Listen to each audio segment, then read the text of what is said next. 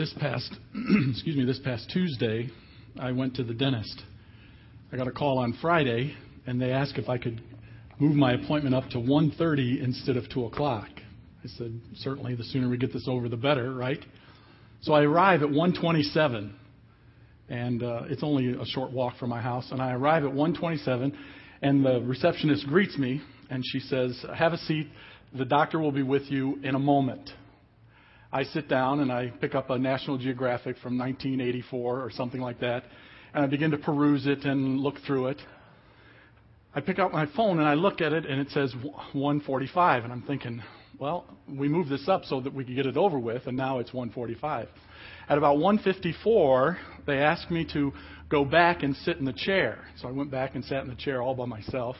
I got out my phone and I cleaned out a couple of old messages and listened to things on my voicemail and did some things like that, and sat and waited and waited and waited. And finally, at about 2:10, the dentist walks back and he says, "I'm so sorry to keep you waiting."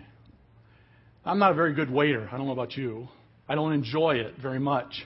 When we get to Habakkuk chapter 2, that's the position that Habakkuk is placed in. However, the image of a waiting room and the idea of waiting, a waiting room oftentimes comes into our mind. And we think if we're waiting on God, then we are sitting in that room, listening to music, allowing ourselves to peruse old magazines, and hoping for His arrival. But Habakkuk gives us a different kind of view. He gives us a very active view of waiting. He gives us this idea that when we wait, we are involved in the waiting. It's not like we are just sitting back. Instead, we are actively waiting because of the things that we know. Habakkuk is a very interesting book. Remember, the complaint that he levels to God is the complaint that these Babylonians, or Chaldeans as they were often called, they are ungodly, they are unjust, and they are the ones that are going to judge us. He doesn't see it, he doesn't get it, he doesn't like it. And so he questions and complains to God. Now, the beauty of the book is that God does have a response for him. The response and the conclusion come in chapter 3, which is a beautiful chapter that you'll enjoy if you haven't read it, or you will read it, and it's a beautiful chapter. But anyway, the complaint is leveled, and God gives the answer. Now, the beautiful thing about this is that we see time and time in Scripture where people complain or question God, don't we? That's an encouraging thing to me, because in my finite, small mind, I oftentimes have questions for God, and He welcomes those questions. But please remember, when we come to God in question, when we come to God with complaints, we need to remember a couple of things. First of all, He's God, and He has no obligation whatsoever to answer our questions. He is under no obligation. You see, when He does answer us, He does so out of grace, mercy, and love, not obligation. The second thing about when we complain or ask questions of God is that God can say no. He can say no. And as we find in Habakkuk, we find that God has His own plan and has His own way of doing things.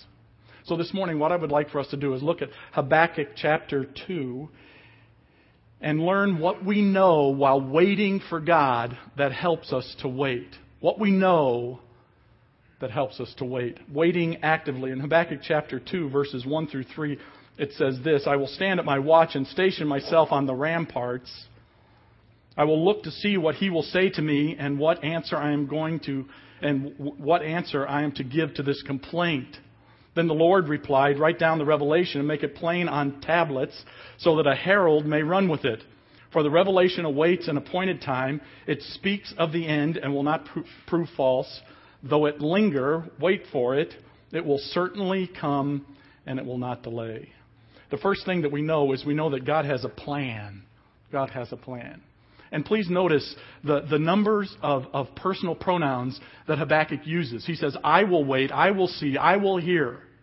That plan that God has is an individual plan. I understand that there are certain things that God does for nations, and in Israel's case, that happened often. But for us, there is this principle that we need to understand, that God has an individual plan for you. So while you are waiting to hear the answer to your complaint, there is an individual plan that God has for you. God has something for you. And notice what he says: "I will stand at my watch. I will station myself at the rampart."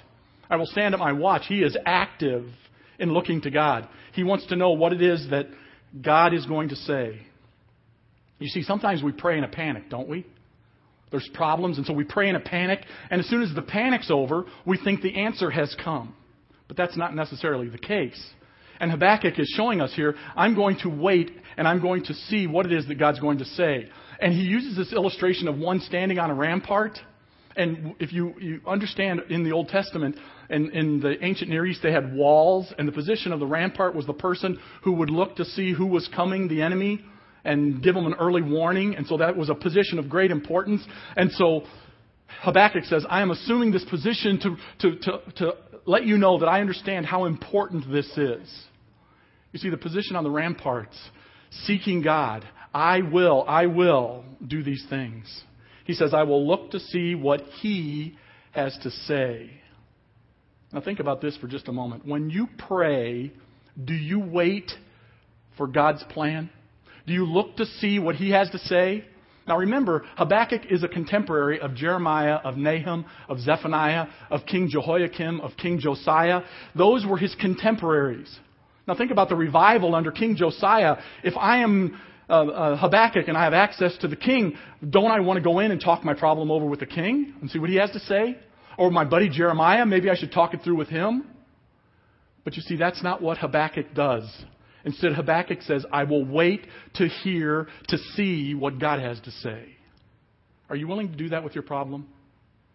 You see, too many times what happens with problems, when we complain to God, and then we run to our neighbor, we run to our friend, we begin to tell people about it, and we begin to say, and by the way, will you pray about it? And pretty soon what happens is we begin to admire the problem, and the problem becomes important to us instead of what it is that God is going to say. And Habakkuk says, listen, while we are waiting, we are actively waiting because God has a plan for you. God has a plan. Notice what happens in verse 3. He says that the Lord replied, the Lord speaks to him. Now you see, we need to understand that while we are waiting and we are listening, how do we understand what the plan of God is? I think there are a couple of ways. First of all, through the Word of God, right? The Word of God is so powerful, and sometimes we forget that. The thing that we forget is that daily in the Word of God means that in the future we will have resources for the plan of God. Josiah is a great illustration of this. In 2 Kings chapter 22, he's the 8-year-old who becomes king, and then a few years later they're cleaning out the temple and they find the Scriptures. And what happens when they begin to read the Scriptures? Revival explodes across Israel. There's great revival because of the Word of God, because they understood what the plan of God was. Before you begin to question God, and even after you've questioned God, ask yourself, how much time have I spent listening to God through His Word? The other way that God communicates to us is through opportunity, right? The closed and open door. In the book of Matthew, you remember when He said to His disciples, He says, you need to ask, seek, knock, and what happens? Opportunity. The door is opened. The door is open. The Apostle Paul, how many times did he talk about, the reason I'm doing this is because a great and effective door has been opened to me. He understood the opportunities that are before us. And sometimes God communicates to us through opportunities. Look, see, listen to what God has to say. He also does it through impressions of the Holy Spirit. This is a very, very difficult thing sometimes. Because sometimes we think God is impressing something upon our hearts when it is obviously contrary to His Word. So you see, if you feel like you are getting an impression from the Holy Spirit that you should do something, measure it against the Word of God. He speaks to us. Then the Lord replied, write down the revelation and make it plain on the tablets. Write down the revelation and make it plain on the tablets. Because what's happening here is He wants to make this public. It might be an individual plan for you, but He wants you then to make it public. Write it down. Put it on tablets. Let people see it. When God has an answer for what is ailing you, what problem you are going through, what trial is yours, share it with somebody else. You see, what He uses here is He uses the illustration of a herald. A herald was the Pony Express of the ancient Near East. Probably the herald that you would remember is Pheidippides. Pheidippides was the guy that ran from Marathon to Athens and told the Athenian people that they had just been victorious over the Persians. He ran that 26 miles. And when he got there, he says, "Joy, we win." And he died. Remember that guy? Phidippides was his name. That's where we get the idea of running a marathon, because it was the Battle of Marathon that they run. But anyway, what he's saying here is share confidently what God is going to say. You see, God is so sure of his plan. He's so sure of what he's saying. He's saying, broadcast it. Tell people. Let them know. You know, it's not like you get that phone call and someone says, "Hey, listen, can we meet somewhere and talk? Because I really don't want this to get out." God says, "Hey, not only do I want this to get out, but I want it to be a permanent record, so put it on a tablet, because I've got a plan for you." God's plan. He's confident in it. And verse 3 says, "For the revelation awaits an appointed time. It speaks of the end and will not prove false. Though it linger, wait for it. It will certainly come and will not delay." What are we waiting for? We're waiting for the Word of God. It's coming. Wait for it. It's coming. This is a reminder to us that the revelation that is coming in chapter 3 is going to be supported by what happens in chapter 2. In our lives, God has a plan. We are waiting knowing that He has a plan. If we don't wait, we rush ahead. You know, there are illustrations in the Bible of people rushing ahead. Remember, the angel of the Lord came to Sarah and Abraham and said to them, "You're going to have a child." And Sarah laughed and said, "I'm too old." So Abraham, go into Hagar. They rushed ahead of the plan of God. Think about Peter. You remember Peter at the garden? They were praying, and Judas brings the soldiers. And when the soldiers approach, what does Peter do? He whips out his knife and he cuts off Malchus's ears. He rushed ahead of the plan of God. The plan was Jesus was going to be arrested. He was going to be crucified. That was part of the plan of God. Wait for it. Wait for it. Don't rush ahead. God has a plan. Please notice what happens in verse 4. We have the second thing that we know when waiting for God to answer our questions. The second thing that we know is we know the power of faith. Now, what I would like to do is just take verse 4 as itself. And there's one phrase in there that you need to see and need to understand. Then we'll wrap the rest of the end of the chapter around it so that you kind of get the point that he's making. Look at verse 4 of Habakkuk chapter 2. It says, "See, he is puffed up. His desires are not upright." And then this "but" is very important, because this is the theme, the key to the entire book. He says this. He says, "But the righteous will live by his faith." But the righteous will live by his faith. Literally, he writes, "The justified man by his faith shall live." So what we need to do is try to understand these three parts. The three parts that he's talking about. You remember Martin Luther? Martin Luther was the one that was the Augustinian monk, and he decided to go into the monastery where he would find salvation. He would find a way to put down all of his badness to somehow merit God's goodness because of all that he was going to do. He left a practice of law to go into the monastery to do that. And he is one who discovered this text and made it so real in his own life. You see, the gospel message is right there in Habakkuk chapter 2, verse 4. He is trying to help us to understand that man is justified before God on the basis of what God has done. And we get that by our faith, and then that's how we live. Sorry for the blank stares, but we'll get through this. So stay with me. This is so important. Look at verse 4. He says this, "The justified man." What are we talking about? What is the justified man? That is the man that has ceased trying to please God by himself. The justified man is the one that has been declared righteous. It's an idea of a legal term. You're guilty, you're declared righteous by God. Why? Because of what Jesus Christ has done. Because of His blood. The justified person, the justified man, the justified woman. The man who ceased trying to please God by his own ways. The book of Romans is all about this. The book of Romans. And let me give you one glimpse of Romans. In Romans chapter 1, verses 16 and 17, it says this, "For I am not ashamed of the gospel of Christ, for it is the power of God for salvation. For in the gospel, a righteousness of God is revealed, a righteousness that is by faith from first to last. Just as it is written, the justified man by his faith shall live. God is the one who makes you right. God is the one who changes your life. Notice the second part of this verse. The justified man by his faith. Not faithfulness or right dealings. That's not what he's talking about here. He's talking about trust and belief. That person who believes, that trusts. The book of Hebrews is all about faith, isn't it? Hebrews chapter 11 is all about a book of faith. It's a chapter of those that are in the Hall of Fame because of their faith. It is a book that helps us to understand that there is something better that comes along. And that better is that we trust in what Jesus did. That's better than all of the old ways of working and trying to merit God's favor. The book of Hebrews. In Hebrews chapter 11, you find out that it's all about action, right? It's all about action. Hebrews chapter 11 especially. They hear the word of God, and what do? Something. Moses by faith. Noah by faith. Abel by faith. They hear it. They do it. Faith moves. Look at the last part. The justified man by his faith shall live. This is the book of Galatians. All of the Christian life that you have is because of faith in what Jesus Christ has done. And Galatians talks about living by faith. Living by faith.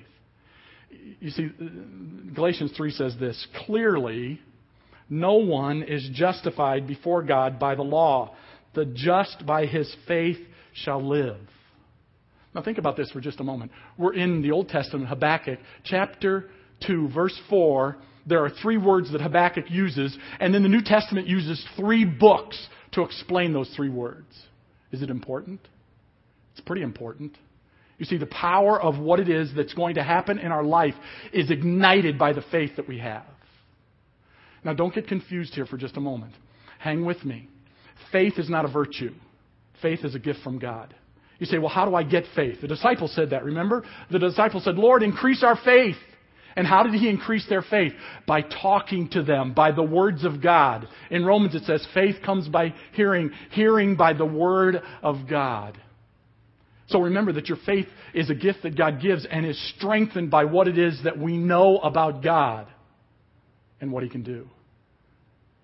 Sometimes the other thing that we get mixed up in is we think that's all I need. I just have to believe. I just have to have faith. I believe that if I stand here and I run and I push forward like this, I believe with all of my heart that I can fly into the audience and not hurt anyone or myself. I believe that with all my heart. Now you're sitting here and thinking, you're a fool. Why would you believe that? Just by the look of you, you've got to weigh at least 230 pounds. And gravity is a law that you will violate horribly. You see, I'm putting my faith in something that obviously I shouldn't. See, Habakkuk is putting his faith in God, understanding with a look ahead of what will happen with the Messiah. We put our faith in Jesus Christ, who is able to do so much. So that while we are waiting, we believe that he is going to come and give us an answer to the problem that we have. I was on a committee one time. And we were going through the committee, and you know how it is on committees. You know, what's the joke? A camel is a horse designed by a committee. And so what you have is, in the committee, you have everyone's opinion, everyone's ideas, and everyone, we got to look at this angle, we got to look at this side. And finally, there was this one guy, and he stopped the meeting. And he says, hey fellas, why don't we just trust God?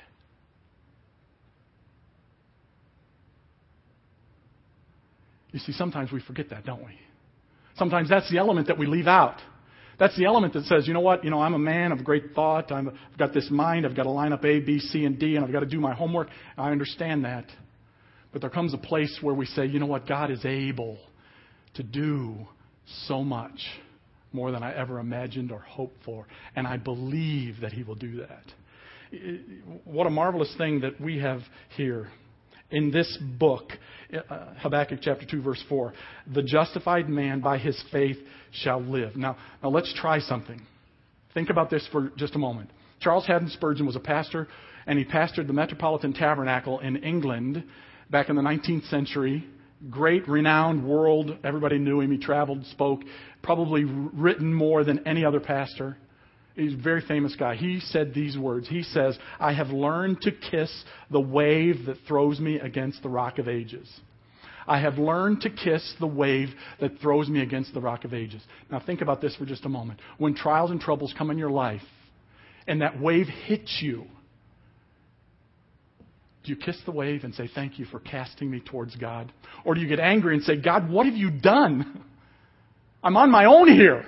I'm floundering and trying to get my head above water instead of saying, thank you, Lord. I believe that you have a plan. I believe that you can do something in my life. You see, when we're waiting on God, we understand that He has a plan. We understand that the power is in faith. Martin Luther, we talked about him. One of the changing moments in Martin Luther's life was when he went to Rome. And what he did was he took a trip to St. John's Lateran Basilica. It was a basilica where Constantine's mother had brought back the stairs from Jerusalem, the stairs of Pilate's Praetorian hall where Jesus walked up and down when the night that he was being tried. And blood had dripped and someone had covered over the blood drops with crystal, and they had turned it into a shrine where you could go and all these things. And Martin Luther thought, this is the place that I need to go, where I will be able to, on my own, work and pray and walk these stairs on bended knee and make my way into God's presence. And on those stairs, Martin Luther is walking and he's falling to his knees and he's reciting prayer after prayer after prayer. And his son, Dr. Paul Luther, tells the story of his father's moment. He says, and then there was a moment when my father understood the words of Habakkuk. The justified man by faith shall live. He dropped his prayers. He stood to his feet. He left Rome and went back to the monastery and began to search the Scriptures to try to understand how important faith is in what we do in life. See, God has a plan, and the power for that plan is faith. Please notice, beginning in verse 5, things begin to change. God is talking. He is sharing. And what happens is God begins to share the path of the faithless. The path of the faithless. You see, sometimes while we are waiting, we see all of these things around us and all these people, and they seem to be achieving great success. This is written about in Psalm chapter 73. In Psalm chapter 73, there was a guy that led worship. His name was Asaph. And Asaph, he saw all of this wickedness, all of these wicked people, but he saw that they were prosperous. And this did not sit well with him. He did not understand why everyone is prospering, and he is living his life the best that he can according to what God wants, and he's not prospering. And so what did God do? God took him into the sanctuary and reminded them of their end. And reminded them that the wicked will come to their end. The faithless, the path that they're on is leading to destruction. You see, he's trying to help us to understand that part of the answer here is understanding that the path of the faithless is death. When we're waiting, we need to wait with those kinds of eyes. In the following verses, 6 through 19, there are 5 woes. Some people translate it, oh, how horrible it is for you, because these woes are like grief or sorrow that will come upon you. He is no doubt aiming at Babylon, no doubt about it. But in his aim at Babylon, I think there are principles that we can extract out of it to try to understand what he's saying. In essence, verse 4, God has shown that the just, the godly, the righteous, the chosen ones have life. Now he's going to show beginning in verse 5 through verse 19, that the faithless, the proud, the puffed up, the drunken, the seducers, the idolaters, their end is death. And so he's trying to help us to understand that there is a huge contrast here. You may think that everything's going great for Babylon, but it's not. You may think that everything's going great for that person in your life who seems to be blithely walking through life without a care in the world and doing whatever they want, and they have so much. But that's not a good way to look at it. Instead, understand their end, their path that they're on. I'll look at verse 5, if you would, of Habakkuk chapter 2. In verse 5, Well, let's go back to at the beginning of verse 4. It says, see, he is puffed up. His desires are not upright. It says, indeed, wine betrays him. He is arrogant and never at rest, because he is as greedy as the grave, and like death is never satisfied. He gathers to himself all the nations and takes captive all the peoples. Will not all of them taunt him with ridicule and scorn, saying? And then we go to the 5 woes. But you can see the idea here of pride that's there. They're puffed up. They're greedy. They're insatiable. It's like death. Death never ends. It's never satisfied. There's another death. There's another death. And these are characteristics of those that are faithless. They aren't trusting in what God can do. They're trusting in what they can do. Look at the first woe in verse 6. It says, woe to him who piles up stolen goods and makes himself wealthy by extortion. How long must this go on? Will not your debtors suddenly arise? Will they not wake up and make you tremble? Then you will become their victim. Because you have plundered many nations, the peoples who are left will plunder you. For you have shed man's blood. You have destroyed lands and cities and everyone in them. You can see selfish ambition here, can't you? It's all about themselves. What can I do is what Babylon was all about. They devour other nations. They use the people of other nations to fuel their nation. It is selfish ambition. You see, the pride that they have, the desires that they have, the ambition that they have is to simply have something more than somebody else. They're full of themselves. Their ambition is driven by this desire to have more than others. Selfish ambition. The selfishness piles up, doesn't it? It just keeps going and going. Their actions are faithless. They are greedy and selfish. The contrast of the faithless and the faithful should be great to us. You see, their ambition is self. Their ambition is what they can get for themselves. You see that in those verses. But then you hear about a guy like the Apostle Paul. And what is his ambition? He says in Romans, he says, my ambition has been to do what? To preach the gospel of Jesus Christ. Or he tells the Corinthians, we make it our goal to do what? To please God. See the contrast there? The faithless and the faithful. The contrast of myself versus what God wants. You see, it's so easy for us to say, well, I'm not babbling. I'm not eating anybody or hurting anybody.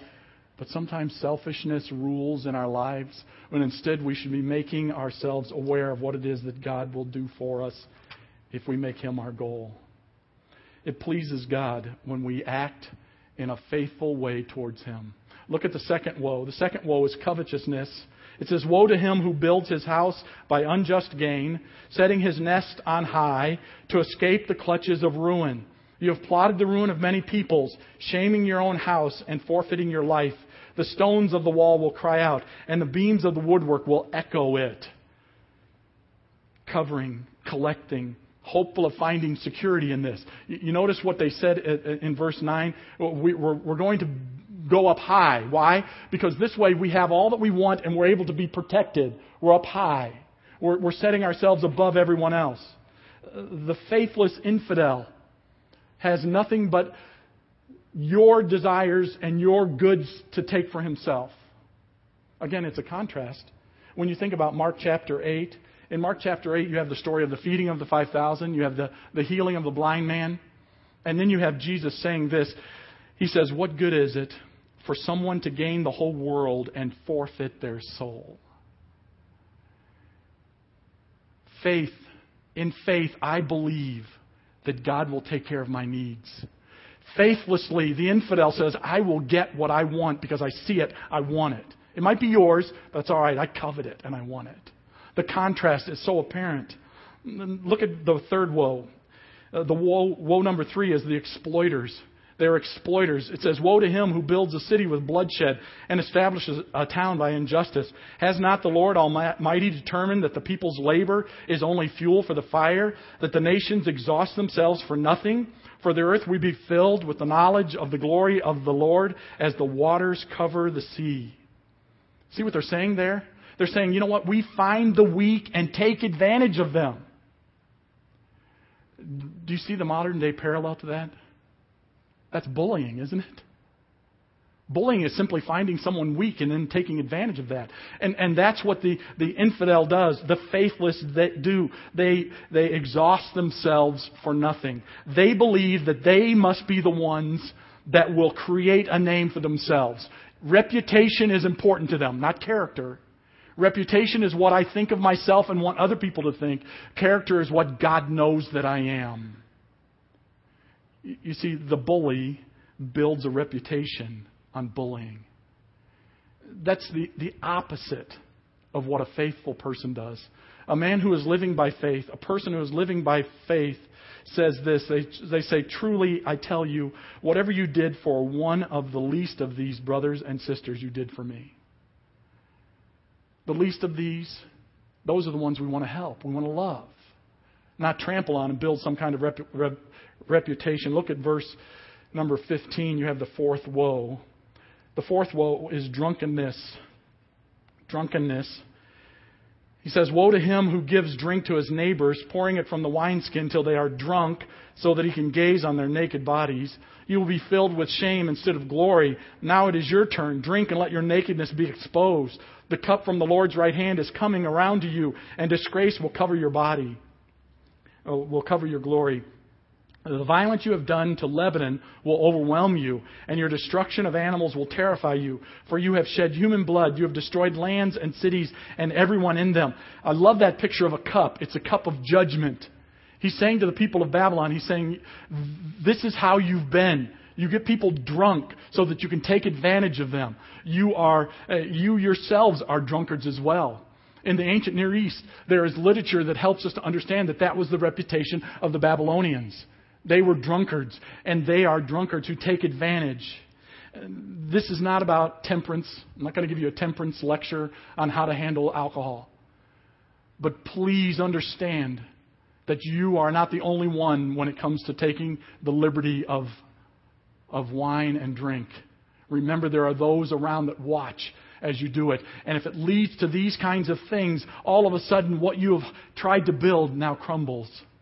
The drunkenness of these ones is so apparent and so wrong. Follow God's example. You see, instead of lusting and wanting and taking, the one that is full of faith says, you know what? I'm going to follow God. I'm going to follow God's example. And what was God's example? I'm going to love as Christ loved. How did Christ love? By giving. By giving.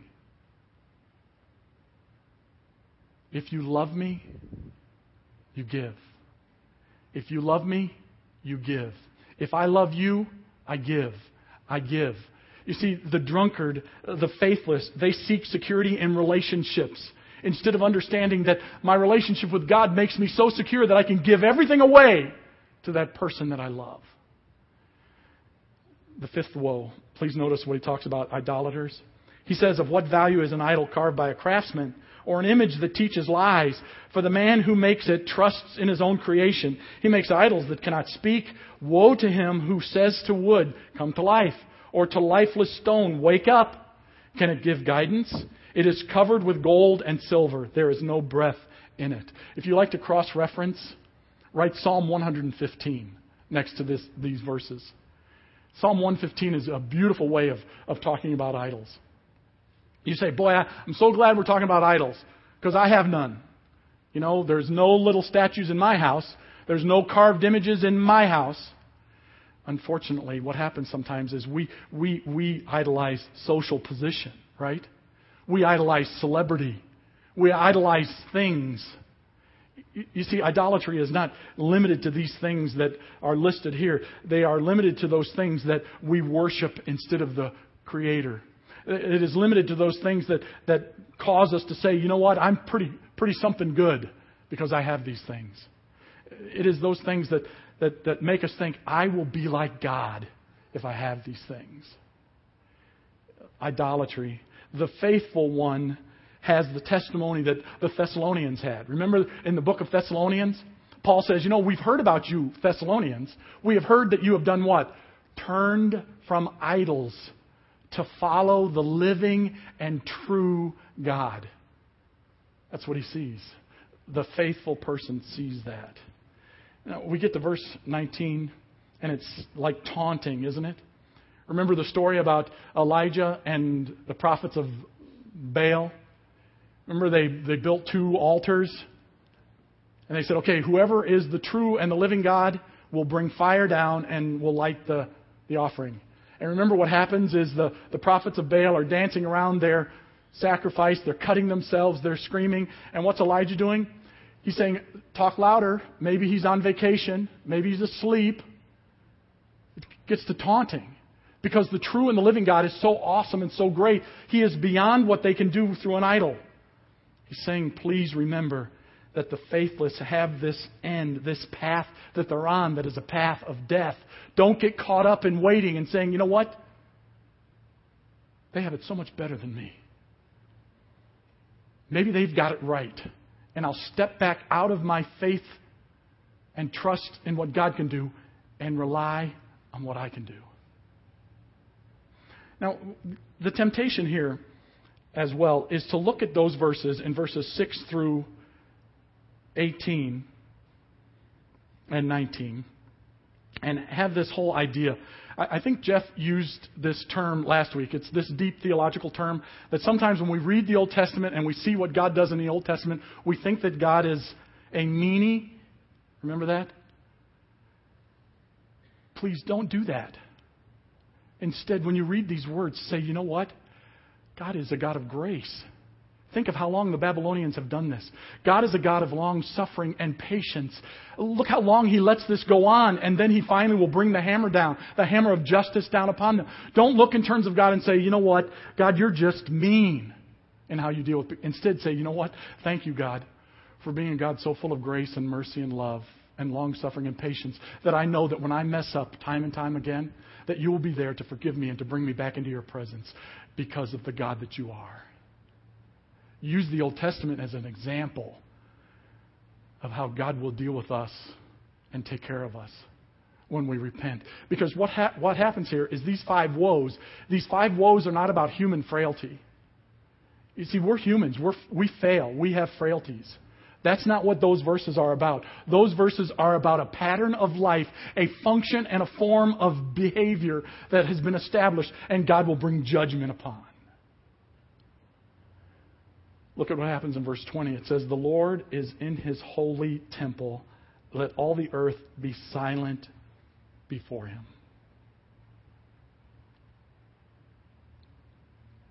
There is an assurance. God's government will endure. This is in contrast to those idols. Those idols that don't hear, that don't function, that can't do it. So now let's walk into the temple of the holy God. And when we approach Him, when we come into His presence, we fall silent. Because we are so overcome by His awesomeness. Because of what He is capable of doing.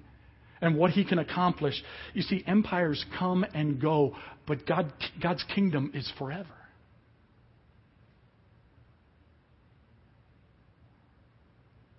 My day job is teaching school, and sometimes students are absent, and when they are absent for a couple of days, they come back to me to find out assignments. And this is what happens. They come back to find out their assignment, usually because I have emailed the parent has emailed me, and then the parent has talked to the student comes to me, and the student comes into the room and just like explodes with all of these problems and complaints about where they have been and what they have done. And they just begin to talk and say all of these things that they can do, they will accomplish, they will get it done. I can't do it Thursday. No, I have a Spanish exam. I can't do it then. And they just talk. And finally, when they've become exhausted, I say to them, here's a plan. Let's work it together. And everything's going to be okay. And it's as though once they stop talking, the opportunity to share is there. Same thing with God. See, too many times, because we are so smart, we go into the presence of God and we say, God, here's the answer. This is what I want you to do. This is what I want you to accomplish. This is what I want from this. And instead of just stopping and saying, okay, God, I need to hear from you, and listening to what it is that He has to say, to fall silent before Him. Psalm 46, remember that verse, don't you? Psalm 46:10, be still and know that I'm God. All of this is tied together by our faith, believing in God, trusting in Him. I went parasailing one time with 3 friends. If you've ever been parasailing, you know what it is, right? There are a couple of ways to do it. One of the ways is to go out into the water. A boat takes you. They put you on a little dock in the middle of the ocean. You wait there. The parasail comes by. The guy puts you in a harness, clicks it all together. And while you're sitting there, he says, listen, we've never lost anyone. This is a great thing. You're going to have fun. Hold on. But you really don't have to, because the carabiner and all of these things, they will hold you. The driver of the boat, he's done this before. He has experience. I listened to all of this, and I watched as my friend gets hooked in and he gets harnessed in, and he starts hooting and hollering before he even gets off this. And he's not holding on to anything. He's trusting completely in what that parasail is going to do. And the guy's holding on to him, and the boat takes off, and you can see the rope getting tighter and tighter. And the guy lets go, and my friend rockets into the sky on this parasail. And he's all around the ocean, and you can hear him just like hollering how awesome and how great, and I'm seeing this, and this is unbelievable. And as he's coming in for the landing, he's out of his mind with excitement. My second friend was not so sure. And the guy who was hooking him up kind of picked up on that. And so he's fumbling around with the attachments, and he's going, oh, I don't think this is going to work. Oh, I don't think it's going to hold. Oh, my goodness. Oh, and he's talking this way. And my friend, you can just see he's getting more and more like, is this going to work? Finally gets it all hooked up, and he goes, oh, wait! And my friend goes off with the words of this guy in the back screaming, wait! And the guy falls down on the ground, and he's rolling, and he's laughing, and he's hollering, you know. And you can see my friend, his knees are pulled up, his hands are clutching. You know, you can see him in this parasail just all bound up, and you're like, oh my goodness. He comes back, and he could hardly get his hands off of that because he did not believe that thing would hold him and take care of him because of the information that he had gotten. See, this morning, the faith that we have, the trust that we have in what God is doing comes from a reliable source, the words of God. So while we're waiting for the answer to the complaints and the questions that we have, remember that He has a plan, that the power comes through our faith, and the path of the faithless should be ignored. We don't want to go that way. Let's pray together. Father, thank You so much for how good You are. Father, thank You so much for the way in which You communicate to us. Father, thank You for Your word. Thank You for the opportunities. Thank You for Your Holy Spirit that bear down upon us to help us understand what it is that You have planned. Father, make us more like You. In Jesus' name we pray. Amen. Thank you. Have a wonderful week.